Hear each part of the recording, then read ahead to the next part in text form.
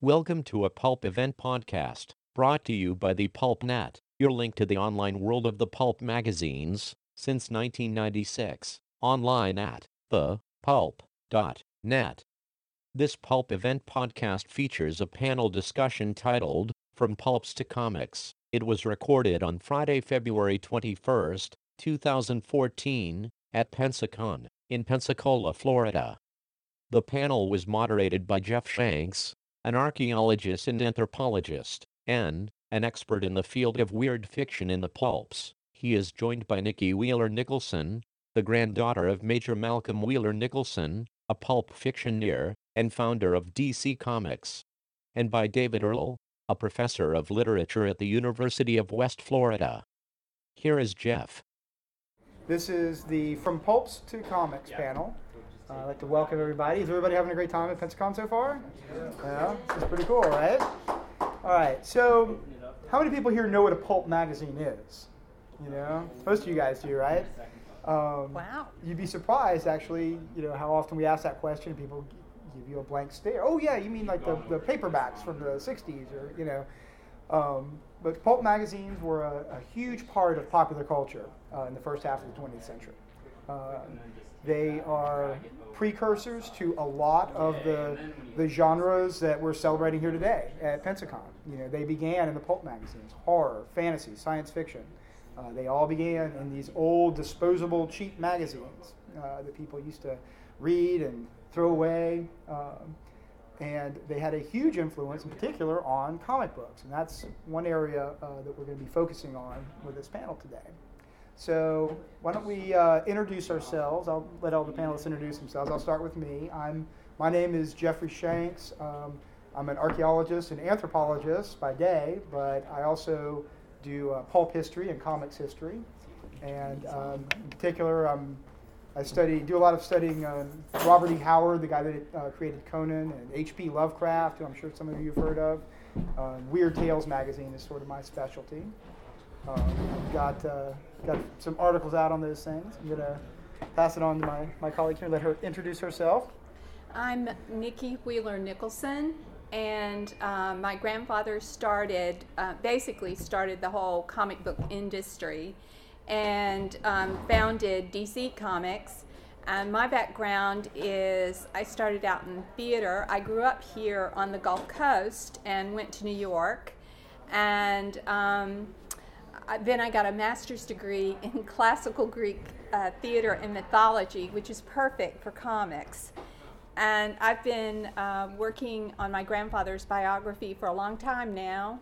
And if any of you have read Men of Tomorrow, Gerard Jones and I are collaborating on a biography.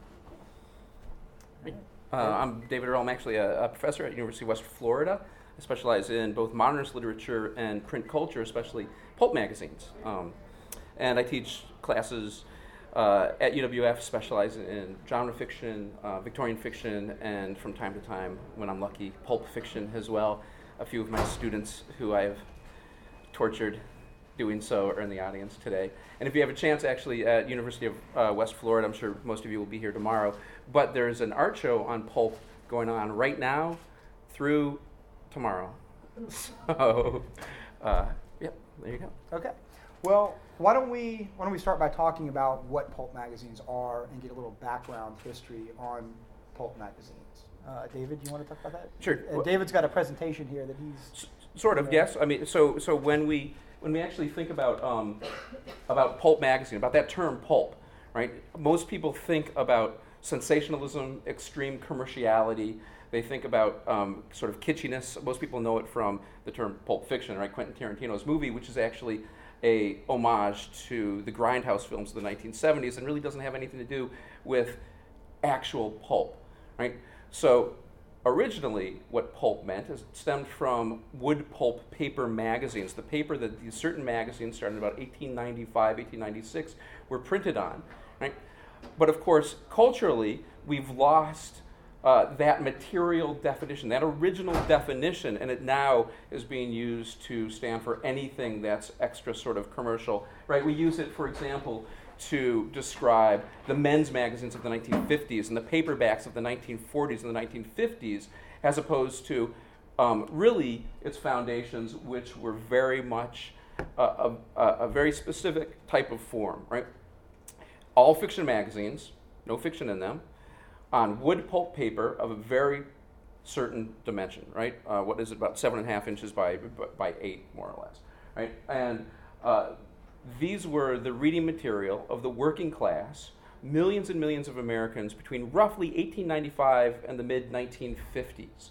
And this is the form where we get so many, not only genres and other forms such as the comic books stem from them, but so many characters that are central to American culture, right? Tarzan, Buck Rogers, John Carter of Mars, Conan, Zorro, for example, right?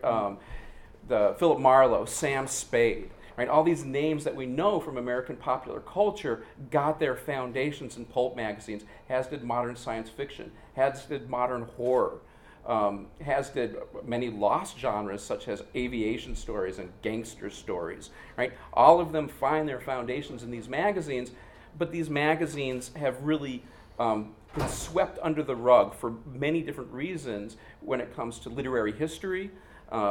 Most people know of them now, if they know of them, as the sort of precursors of the comic book. Right. Which other people here, since I specialize in the magazines as opposed to comics, can speak of much more fluidly than I can. Well, one of, in particular, we think of the comic books, most people think of the origins of the comic books as coming from the newspaper comic strips, which is absolutely true. That was the form of, sequential art, this idea of telling a story in, sequential panels of artwork, used as a narrative, and that's, the newspaper strips in the 1920s and 1930s were a huge, giant, full pages. One strip would get a full page. These were a major form of entertainment at the time, just like the pulps were. And really, the comic book, in a lot of ways, it was sort of a coming together of these two forms of entertainment. You had the medium itself, comic art, did come from the newspaper strips, but much of the material, as David was talking about, much of the actual stories, actual content, was being influenced by the pulps, and that's not an accident. The reason is because a lot of the first guys that had the idea of, hey, let's take these newspaper strips and sell them on the newsstands, take them out of the newspapers and sell them on their own. Put them together in some sort of package and sell them on their own. The guys that had that first idea were guys that were coming from the pulps. They were pulp writers and they were pulp publishers, like Nikki's grandfather here. So why don't you tell us a little bit about your grandfather, and this will give us an idea of how the pulps and comics came together in publishing. Well, I'm going to put a human face to the history, and that's my grandfather. He started out in the military, and he had a really adventurous military background. He was on the Mexican border chasing Pancho Villa. He was in charge of Troop K of the famed African-American Buffalo Soldiers. He was in the Philippines fighting the Muslim Moros, which is still going on today.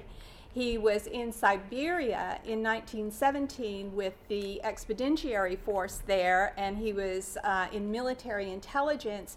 So he saw firsthand some amazing events in history. And then he went to Europe, and we think he was involved in espionage there. From what I've been able to glean from the declassified military files, that's what it looks like.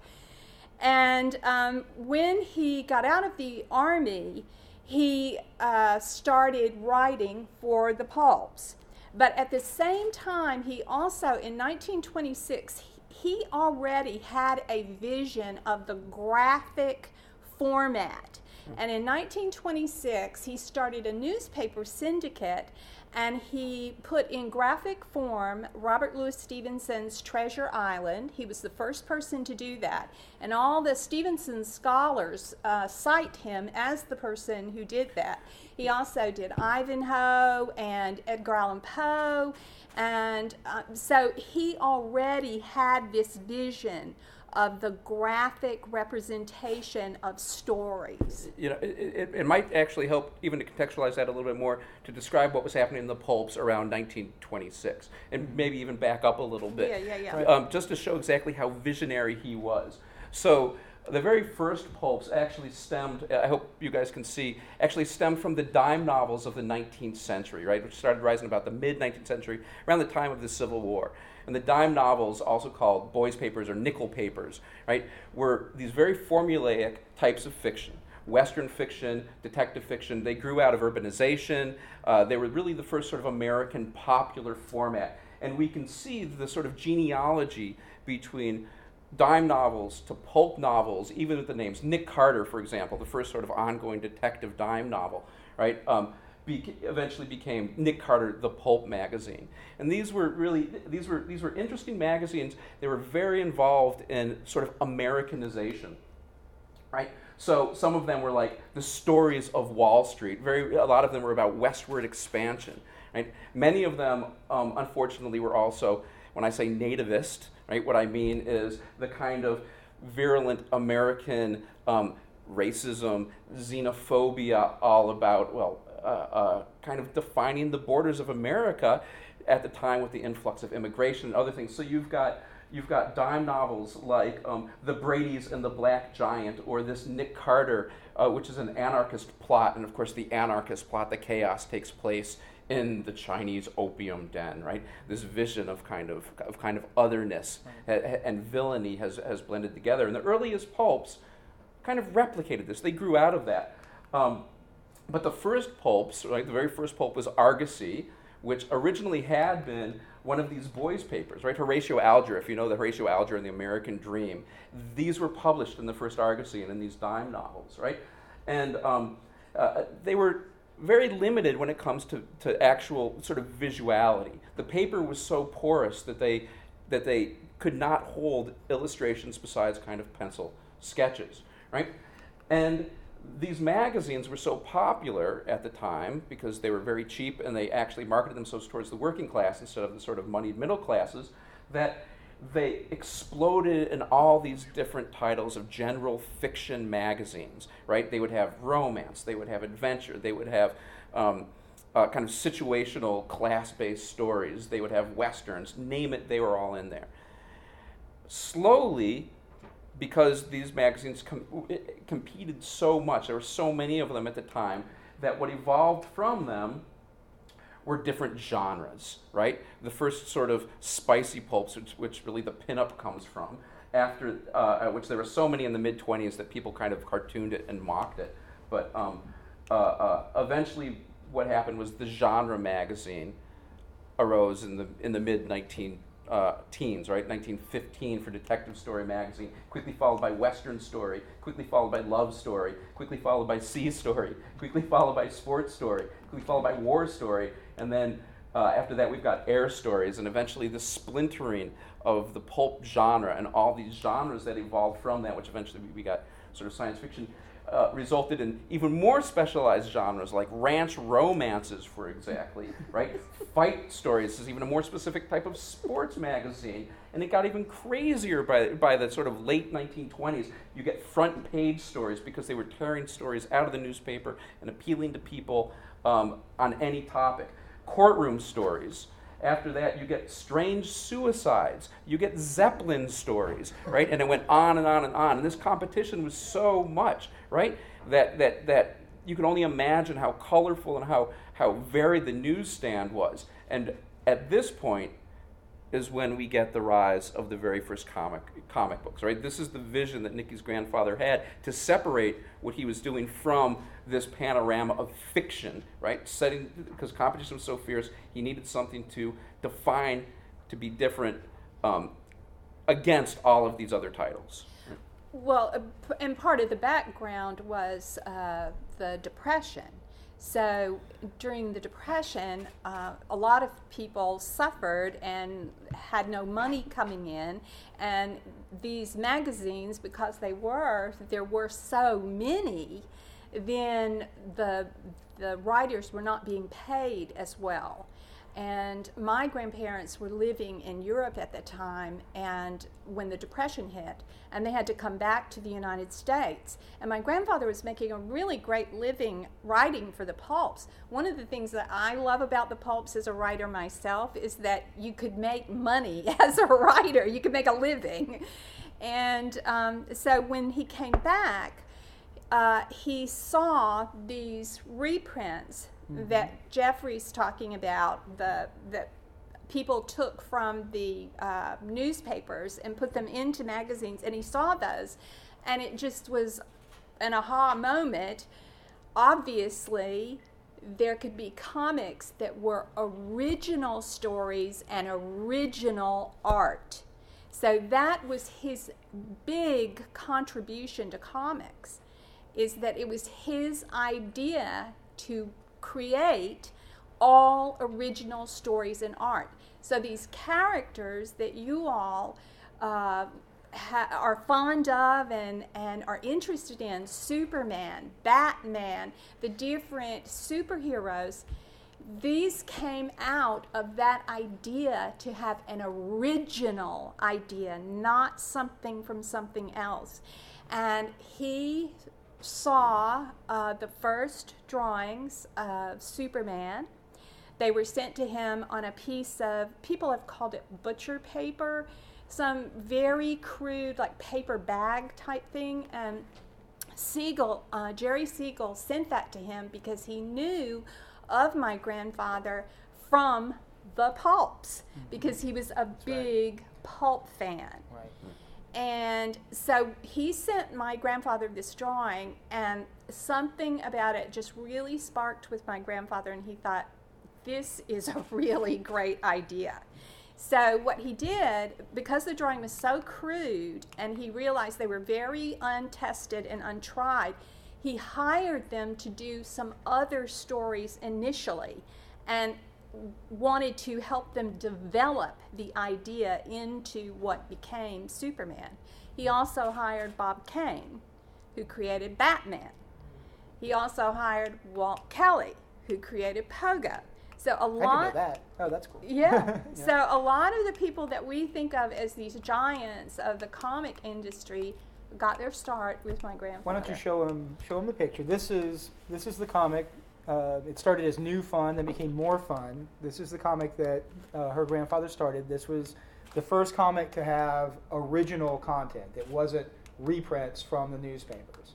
And to bring it back to what David was saying, what were the genres in those first few issues? It was an anthology, and you'd have there were Western stories in there. In number 3, you had the first science fiction story in a comic book. Was in New Fun number 3. Right. So he was taking the lesson from the pulps, genres, and having all of these different genres, and he was doing them in comic book form here instead of just doing the newspaper reprints. He was taking the same element that you're getting in the pulps, all these different genres, and creating original comic art and comic stories and publishing them for the first time.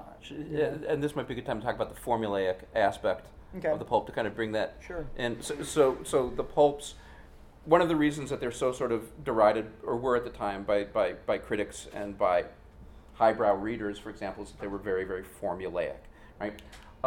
So, for example, let me skip back a little bit. They were so formulaic that authors who would have to pump out these stories so quickly to actually make a living off of them would stick to very kind of strict formula for their stories. And they would need tools to help them do this if they were learning how to write pulp stories. So you have things like the plot genie, right? The plot genie is a wonderful thing. It's a list of books that have plot aspects, characters, plot complications. So as an author, you need a story idea. So you would look at your little story plotter right here, which has a little dial on it, and you would dial it, and a number would pop up in the crystal ball, and it'd be number 36. So then you would look at, say, usual female characters, and number 36 would be an Apache's daughter. Or you would need like a plot complication, it would be about to be attacked by a lunatic, right?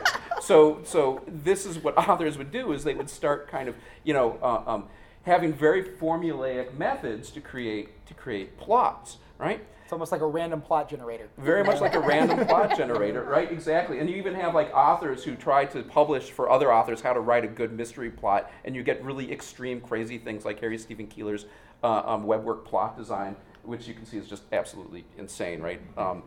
But what this points to is, again, this hyper competition and exactly how sort of formulaic. Well, with this hyper competition on the newsstand, to actually make money and be successful, you've got to create something that outdoes, right, what's up there, that uses the formula but does it in such a new way that it's original and people buy it.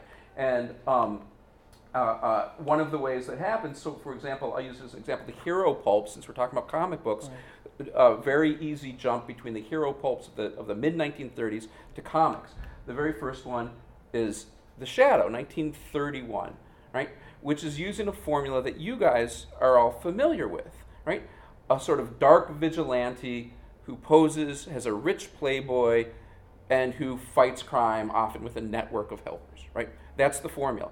And you guys know that formula because that is the formula of Batman and hundreds of other comics, right, and superheroes. It's actually based upon, even earlier in the pulps, Zorro, right, which is what, 1919, right? Yeah, Johnson McCulley in All Story magazine, which also is the magazine that first gave us Tarzan, right? But even that formula was based even earlier on the Scarlet Pimpernel, which is 1904, 1906, I think, right? So the formula is rehashed and rehashed, but every time, to be able to actually both meet the kind of expectations of the pulp audience, but create something brand new, you bring new aspects to it, like the hero pulps, which get darker and darker and darker over the 1930s, right? Which we could talk about at greater length, later on. But this is a good segue. So let's talk about you brought up Jerry Siegel. So let's talk about Jerry Siegel for a minute, and we'll get real specific. Jerry Siegel, everyone knows who Jerry Siegel is, right? The guy that one of the co-creators of Superman with Joe Shuster. Jerry Siegel, as you said, was very much involved in pulp fandom. He wasn't just a fan of the pulps. He collected pulps, he read pulps, but he was actually heavily involved in organized fandom. Everything that we're doing out there right now, having a con, being fans of all these different genres, that all began in pulp fandom. Specifically, the fans of the science fiction pulps. Of Amazing Stories, for example, was the first pulp magazine in 1926. It was dedicated just to, they didn't even call it science fiction at the time. They came up with the term scientifiction, which eventually became science. I can't imagine why that didn't stick. Yeah, And one of the unique things about Amazing Stories, all the pulp magazines would have letters to the editor's column. But Hugo Gernsback, the guy that published Amazing, decided at one point to publish the addresses of the people that wrote in. And so that way, for the first time, these fans could look at the other letters, and they had the addresses of other fans like themselves that they could write to. So for the first time, you had fans of this genre able to talk to each other. And so they started writing letters to each other, and they started creating fanzines and their own little publications, which was the 1920s and 1930s version of blogs, basically. Fandom, as we know it today, developed because of that simple thing, the fact that Gernsback decided to put these addresses in there. And these science fiction fans, that fandom, they put on the first con in 1939. It's what we call WorldCon today. It's been they go on, still to this day. And comic fandom grew out of that. Science fiction fandom obviously was a part of that. That grew out of the pulps. Jerry Siegel was a big part of that. He actually created one of the first fanzines, Cosmic Stories, in the late 20s, and then he did another one, Science Fiction, in the early 30s, in which that was the first time he had the character of Superman, and that was in, do you know what year Science Fiction was? Was it 32, I think? Something like that? 1932, 1933, right in there, and it was a prose story. Superman's first appearance was in a prose story in a fanzine in 1932, and Joe Shuster drew illustrations to go with it. And it was because he wanted to be a pulp writer. He originally envisioned Superman as a pulp story. And you know? it's fascinating. And actually, it wasn't just Gernsback. Weird Tales as well published addresses. right. A lot of them did, but of course, science fiction has a genre that's so much more sort of canonized, right? It's respectable, right? But it's fascinating to read the letters to the editor in these magazines, because what they're doing is they are creating the borders of genre. This is science fiction. This is not. Don't publish these mystery stories in this magazine, right? That's not science fiction. That's mystery. And you start getting the solidification of genres that we have today. Debates over hard science and science fiction versus soft science. What is fantasy? What is horror? What is weird menace, right? And again and again and again, all these things. And it's really fascinating to see these genres that we take for granted today, these genre labels and genre definitions, developed in the pulps, and in particular, as you said, with the fans, because you had this really interesting interaction between the fans and the creators taking place in the pulps, and even in these fanzines. Does anyone here know of the magazine Famous Monsters of Filmland? Anybody heard of that? Some of you guys know about this, right? Forrest Ackerman, the publisher of that. In some of these fanzines, you can see people like Forrest Ackerman, who went on to become, the famous publisher and involved in fantasy and science fiction publishing, having arguments with H.P. Lovecraft in the letters columns of these fanzines, and Clark Ashton Smith about, well, your stories aren't real science fiction, because you have these elements in it and all this.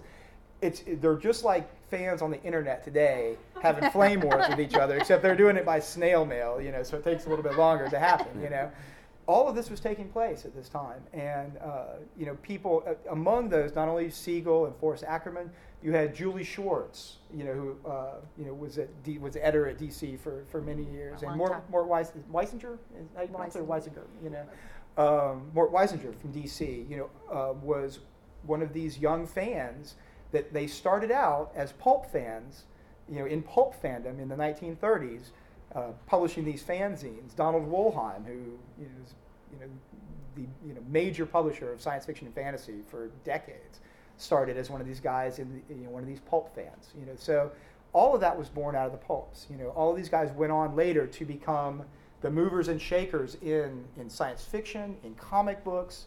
All of them, they cut their teeth as teenagers in the pulp fandom community in the 1930s. And Siegel, of course, was a big player in that. I mentioned he started out as trying to make Superman as a prose story. He wanted to be a science fiction writer. In 1933 is when the first newspaper reprint comics started appearing. Funnies on Parade was the first one in 1933. But there were a couple of other ones, and it was at that time that Siegel was also a big fan of the newspaper strips, and he started seeing these comic books. And it was very early on, right after that he got the idea of, hey, maybe if it doesn't work as a prose story, maybe we could do this as a comic strip instead, and have Joe Shuster draw for him. And it's at that point, then a couple of years later, it's probably 35 or so when he sent 34 earlier. No, it was earlier. It was earlier. It was right in there. As he first started seeing these first comic books and heard about New Fun, that he decided to, send in his Superman stuff to the major, to Malcolm, Wheeler Nicholson. So anyway. I think what's interesting about the artwork, if you think about the comics that we're used to today with the intense artwork, if you look at this artwork, look how simple it is and how there's no background really. Most of the comics that we see today are really cinematic in the way that they're drawn, and just look at the difference in the way the panels are done. It's really amazing. There's also a Siegel and Shuster comic in here called Dr. Occult. And it's basically that it's the occult detective genre, which was the Green Llama and so many of the hero pulps that arose and then Jerry Siegel was a big reader of Weird Tales. In addition to, he wrote letters to all of them. So there was a long-standing series in Weird Tales by a writer named Seabury Quinn, the Jules de Grandin stories, and he was sort of like Poirot meets X-Files. He was a detective that investigated occult stuff, and that was a heavy influence on Siegel with his Dr. Occult strip. It's basically the hard-boiled detective mixed with the weird fiction genre. It was, again, sort of a hybrid genre, what we would today call a hybrid genre, a mashup. And that was what Siegel was doing. I also want to mention something that a lot of people who love comics may not realize, how they got financed. And this was my grandfather's undoing, and why we didn't all come here in a limousine today. During the Depression, as you know, there was prohibition. And one of the things that happened in Prohibition is that the guys who delivered the magazines and later the comics to the newsstands also delivered the booze to the speakeasies. So a lot of these publishers, and David was showing the Spicy Stories and Spicy Detective, the two men who were behind that were two men named Harry Donenfeld and Jack Leibowitz. And they ended up with DC Comics. And it's quite a tale, and I'm not going to tell it here, but you can imagine it's pretty interesting. So they are the ones who ended up with DC Comics because they helped to finance my grandfather's publishing and ultimately pushed him out in some very interesting ways. They had some somewhat seedy connect. Does anybody here watch Boardwalk Empire? Okay, some of the characters in Boardwalk Empire were people that Harry Donenfeld hung out with. People like Waxy Gordon and Eddie Cantor, the singer. They were actually newsstand wars more or less in the 20s because newsstands were one of the major places to buy alcohol. Right. As a matter of fact, one of the major sort of newsstands was Walgreens Drugs, which is actually famous because at the beginning of Prohibition there were like 12 stores. At the end of Prohibition there were like 150 stores across the country because whereas he was famous for creating the milkshake, really Walgreens made all its money because they sold medicinal alcohol, right? It wasn't medicinal at all. Well, actually, it's all medicinal, wonderfully medicinal.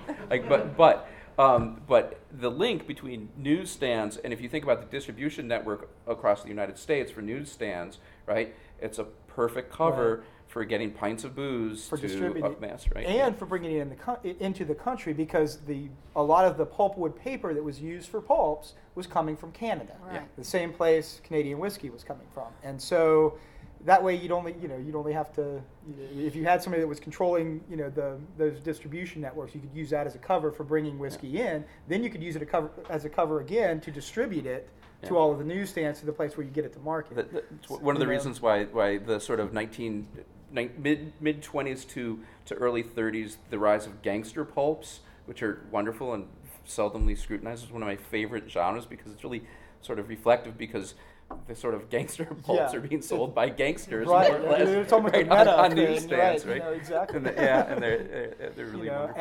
And then when comic books became popular, comic books took the place, and comic books became a part of that too. Those early comics. And they were popular right away, and that's one of the reasons. What happened is that once Prohibition ended, and there was a crackdown on all the gangsters and the terrible crime that was happening, is that Harry Donenfeld and Jack Leibowitz had to find something to put their money into that would be okay.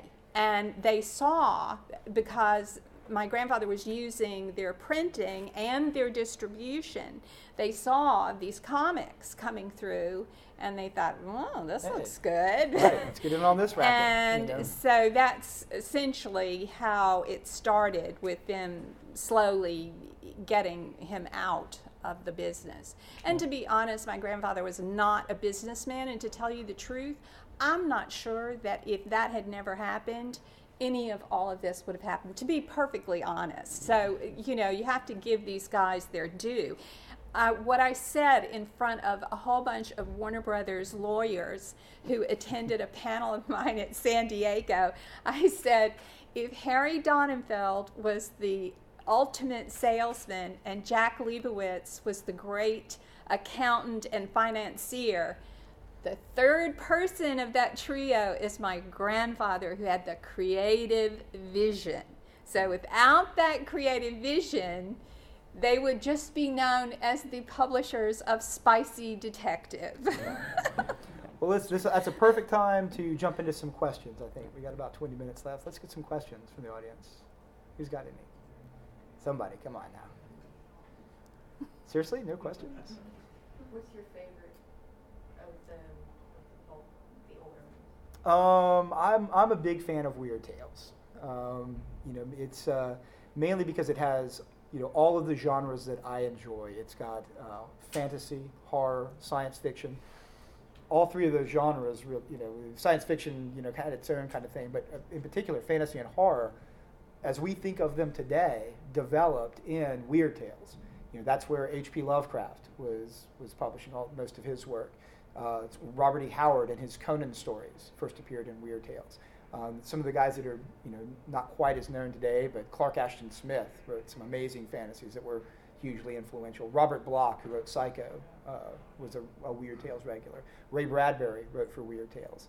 So there was some amazing creative stuff going on in that magazine. So to me, that's my favorite. How about you guys? Well, of course, because my grandfather, I love Adventure magazine a lot. If you know that magazine, it's really wonderful. There are such great adventure stories in there. And by the way, my grandfather was not as prolific a writer as a lot of the pulp writers because he really cared about his writing. In fact, he was nominated 3 times for an O. Henry Short Story Award. So I like the adventure. And the covers, some of the covers are just, is it Hubert Rogers? I'm not familiar with that one. Yeah. Who just does the most beautiful covers. Just the color and the whole thing, and it's just amazing. That's one of the amazing things about the pulps, really, too, is the covers. I mean, some of them are just spectacular. Some of them, but we like them for the articles too. Oh yeah, right? We do. But some of them are just incredibly lurid and with primary colors, and they jump out at you, and because they were meant to hook you in and grab you and sell you. And they actually created that type of marketing, right? Yeah. They created the illustrative or the narrative cover, right? Before that, you maybe got a portrait on the cover, right? Or you got text, right? And the pulps really pioneered modern sort of illustrative design, right? Why? Because there were so many on the newsstand, you had to capture that passerby's interest with just a corner of the magazine showing, right? And there's stories, popular publications, Harry Steger is said to have actually rebuilt a newsstand in his office, and he would send out the office boy to go and give him $10 and tell him to go buy that month's magazines. $10 buys an awful lot of pulps, right? And he would put them out, and then he would put his magazines, the mock-ups of his magazines next to them, just to see if they were punchy, if they popped out or not. And if they weren't, send them back to the art department, and he'd make them redo them. Yeah. Right? So you see the earliest pulps, like some of the ones he showed, like that Argosy, it's basically just a list of stories and text. By the end of the 30s, you had the hard-boiled tough guy with a 45, protecting the damsel in distress who's chained up from the army of zombies. Yeah. You can see, I mean, and they're wonderfully, right? They're wonderfully illustrative.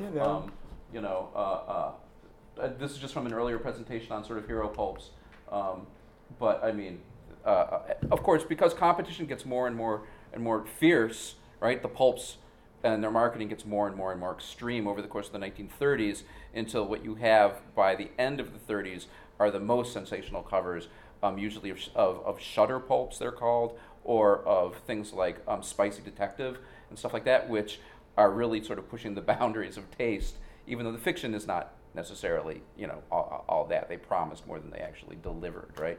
So please. I've seen some really super lurid ones from the 50s, these men's tales and stories and stuff like that were even worse than those. Are you thinking the ones like Weasels Clawed My Flesh and stuff like that? Yeah. So those actually aren't pulps per se by this definition, right? Those are men's adventure magazine, but they really they're just another evolution. As the pulps start to die out for lots and lots of reasons, right?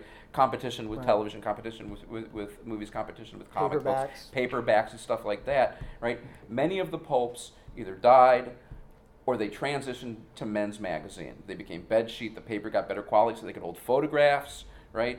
Men like photographs of certain things, right? So they get saucier, and that eventually evolves into what people do call pulps, right? Because they're pulp-ish. But that's the cultural definition as opposed to the sort of material, historic definition. It's the pulp aesthetic, right. Is continued even if the medium has changed, And one of those men's magazines that continued even into the 70s is Book. Well, Blue Book, but also Argosy. Yeah, Argosy does. And the one that he put up there, the very first pulp magazine, that started in, 1890s? Yeah, 96, I think. Yeah. Right? Which, if anybody, not to plug, but we're all going to plug our books, I think, right? So if you're actually interested in 1950s men's magazines, I have this upstairs. This is my book, but it actually goes into that whole history. Right. There are multiple different types of men's magazines. Argosy becomes more or less a men's sports sort of suburban magazine. Blue Book, though, becomes a really, really seedy sort of men's adventure magazine. And by the 1970s, when it dies, it's stories of the Fraulein Nazi who love camp, right? She-Wolf of the stuff. They get very very sort of extreme for lots of reasons. Right. They did get very tabloidish, but and actually, that's a whole other type of magazine, the tabloid magazine, the true confessional that arises in the late teens and over the 20s, which eventually becomes National Enquirer. But the hero pulps really pretty much changed and developed. Were taken place by the comic books and the superhero comics. The science fiction pulps changed into digest format, and got smaller, and so that the material was still out there. It was just evolving and going into different mediums and doing what it needed to survive. And now it's movies. Now it's become movies. Yeah, absolutely. So that kind of brings up what I was going to ask her. It seems like the comic that you showed us, you mentioned how it was so bare bones and the action was kind of static and all. It seems like the comics and the movies have almost mirrored each other the way, the old movies were pretty much just a shot of the room and people acting like players. Yeah. Well, I think they're very intertwined. And one of the things that really attracted me about my grandfather's writing, because that's how I really became interested in him through the pulps. My family, I didn't know my grandfather. And when I started trying to find out more from my family about him, nobody really had any of his pulps, and they kind of poo-pooed them, and because they were sort of lowbrow. And my grandfather did write a lot of military strategy, political books later in his career. He was in Look magazine and Harper's and very highbrow type things. And so I finally found a pulp on eBay. This was about 15 years ago, and of my grandfather's, and it was the cover, and the title was "The Aristocrat of the Badlands," and I thought, I have to have that. So I got the pulp, and I read it, and I loved it. I just loved it because it was such a great story. And that's what just really got me into all of this, trying to find out more about how all of this got started and why I hang out with these guys who, oh my gosh, they know so much, it's scary. On the movie thing, that goes with the pulps all the way back to the very beginning. And once you actually start looking, you can't even start to count the pulp stories. We don't even know. The movies are lost, right? Thousands of movies were based on pulp stories. The studios mined the pulps for authors and for ideas, right? I mean, when early on, Tarzan the Ape Man was the movie was the first one was 1918 or something like that. So just a handful of years after Tarzan first appeared in the pulps. The first Zorro movie came out within a couple of years with Douglas Fairbanks. Even before that, Robert T. Coates, who eventually went on to, at a transition, a famous modern little magazine that published people like James Joyce. Early on in his career, he was a pulp author, right? And the very first film that had a film of a novel was based upon one of his novels, well, right? The reason I think for that is the best pulp writers I feel are very cinematic in the way that they write. So when you read a really good pulp story, it's like you're reading a movie script practically, because there's a long shot, and then there's a close-up of the hero and what's happening with the hero, and then there's dialogue between the characters, and that's how the story is revealed. So in some ways, the formulaic aspect of the pulps does lend itself to right. this. Because they're meant to be read, I mean, quickly, and the themes themselves are so sensational. I mean, King Kong is the perfect pulp movie, right? Who they got Edgar Wallace, a sort of more or less British pulp author, to sort of novelize after the fact. But even sort of situational movies like the pre-code films about sort of divorce and wild women and things like that are plot for plot lifted from magazines like Snappy Stories and Saucy Stories about the gay divorcee and things like this. I mean, name a genre, it's from the pulp. So Hopalong Cassidy is a Clarence Mulford pulp story. Here's another one. Let me plug my book. Okay. Awesome, fantastic. Okay. How many people know what the first zombie movie is? Does anyone know the first zombie movie at all? It's Is it Black Zombie? Close. It's White Zombie. White Zombie with Bela Lugosi, which came out in 1932, the year after Dracula. So this is when Lugosi's at his peak and he's hot. This director wanted to do a zombie movie. He got the idea from a pulp story about zombies that a guy named G.W. Hutter, it was a pen name he used, wrote for the pulp magazine Ghost Stories. He wrote a zombie story in there.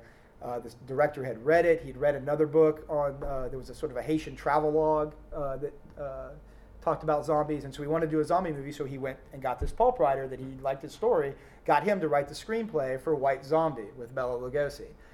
So again, another example of that, right about the same time. And the serials of the 1930s and 1940s, right, which to a certain extent are very well forgotten. It's what Star Wars is based on, right? Hence why it starts with episode, right? Whatever. It's what Raiders of the Lost Ark are based on.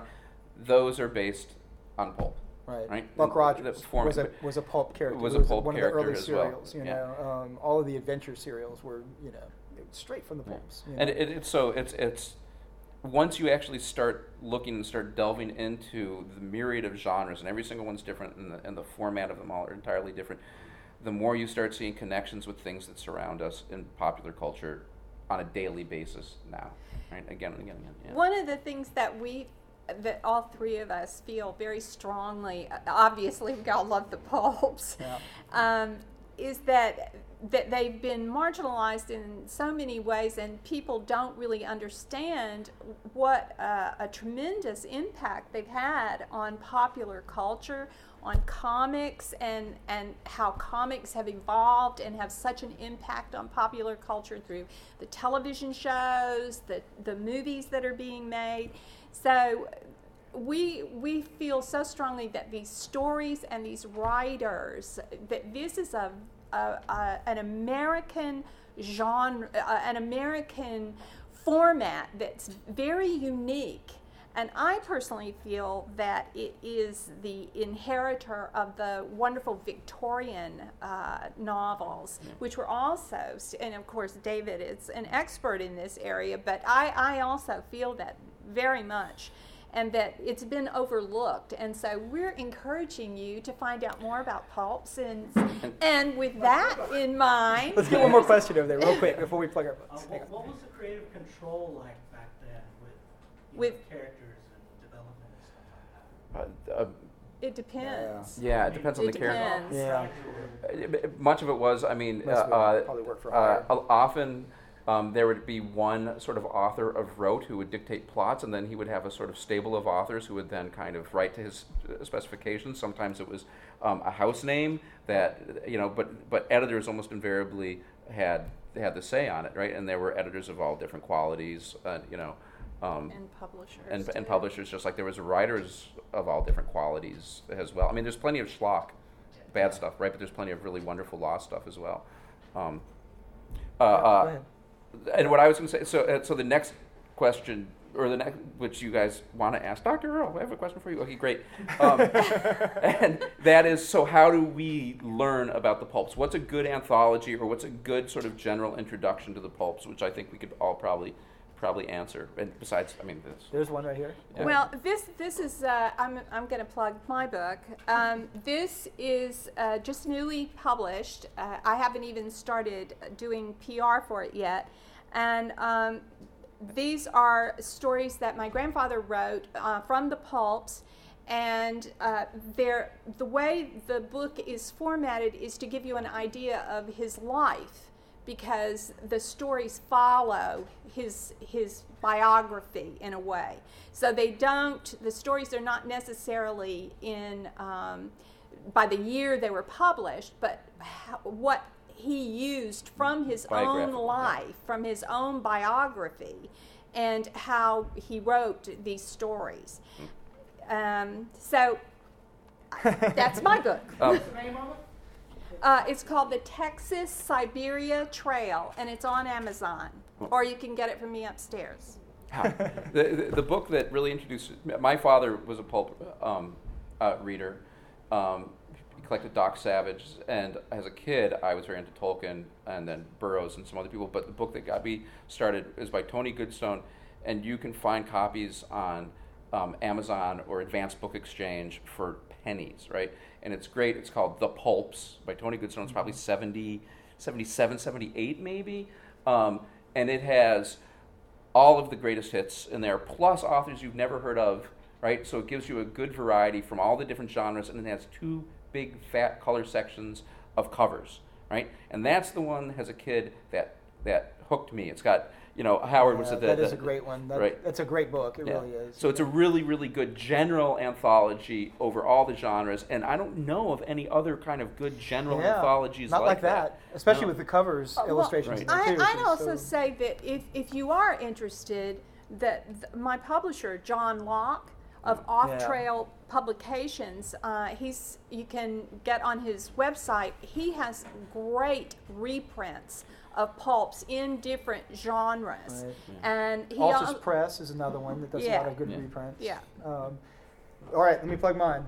Here's one: Zombies from the Pulp. This is my anthology I just put out. That's a collection of zombie stories. Again, here's another example of a genre that's popular today that really sort of began in the pulps. Like I mentioned, White Zombie coming out of the pulps, but in the 1920s and 30s, zombie stories filled the pulps. In most of the stories in this collection, there's 2 types. One that comes from this what they call the weird fiction pulps, like Weird Tales. And so there's stories. I've got Lovecraft in here, and Robert E. Howard, and some of those guys I was mentioning. Also, a lot of the stories from the Shutter pulps that David was talking about. These are the sort of racier, seedier ones, and they're, some of those, they love zombies in those pulps. There's all, plenty of excuses to have zombies attacking people and, ripping the damsels, clothes off as the guy comes. So some of those are, pretty seedy, but it's got there's quite a few of those in here too. So you get sort of a mix of maybe the higher brow stuff and definitely some of the lower brow stuff too, but with a genre that's really popular today. Zombie genre. There are 2 good publishing houses that do sort of mock-ups of pulps as if they're the original ones. If you can't afford the original ones, or if you try and buy them on eBay, but there's so many thousands and thousands, you don't really know what's good, what's bad, what you should get, how much you should pay for it. Start with some of the republications by Adventure House, which everybody can remember, Adventure House, and they have them from across the genres. And then if you are a real collector, Girasol out of Canada, Girasol, which is actually named after the Shadow's red ring, right? Yeah. Girasol pulps, they do almost perfect replications, almost down to the paper, of original pulps. And a lot of the rarer ones too, Bill. And I was going to say, Sanctum Books does the Shadow, Doc Savage. Right. Yep. And they're affordable. Yeah. Right. Yeah, and they're definitely affordable. They even have the original ads, which are a lot of fun too. Yeah. What's the name of the pulp? Sanctum Books. Sanctum. Yeah. Yeah. So you can they're out there, right? And actually, and the original pulps are out there as well. Tom titles like Ranch Romance. If you like romance and if you like westerns, that's very affordable.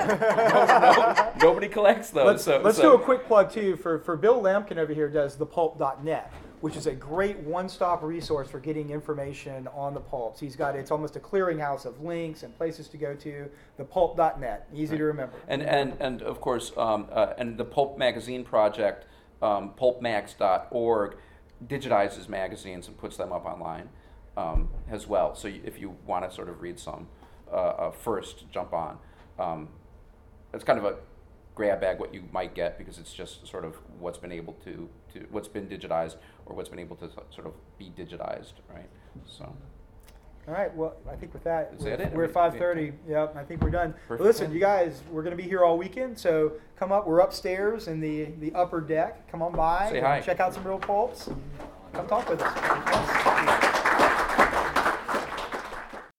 You've been listening to a Pulp Event podcast, brought to you by the PulpNet. When your next adventure was just a dime away. Please visit us online at thepulp.net. Thank you for listening, and keep reading the pulps.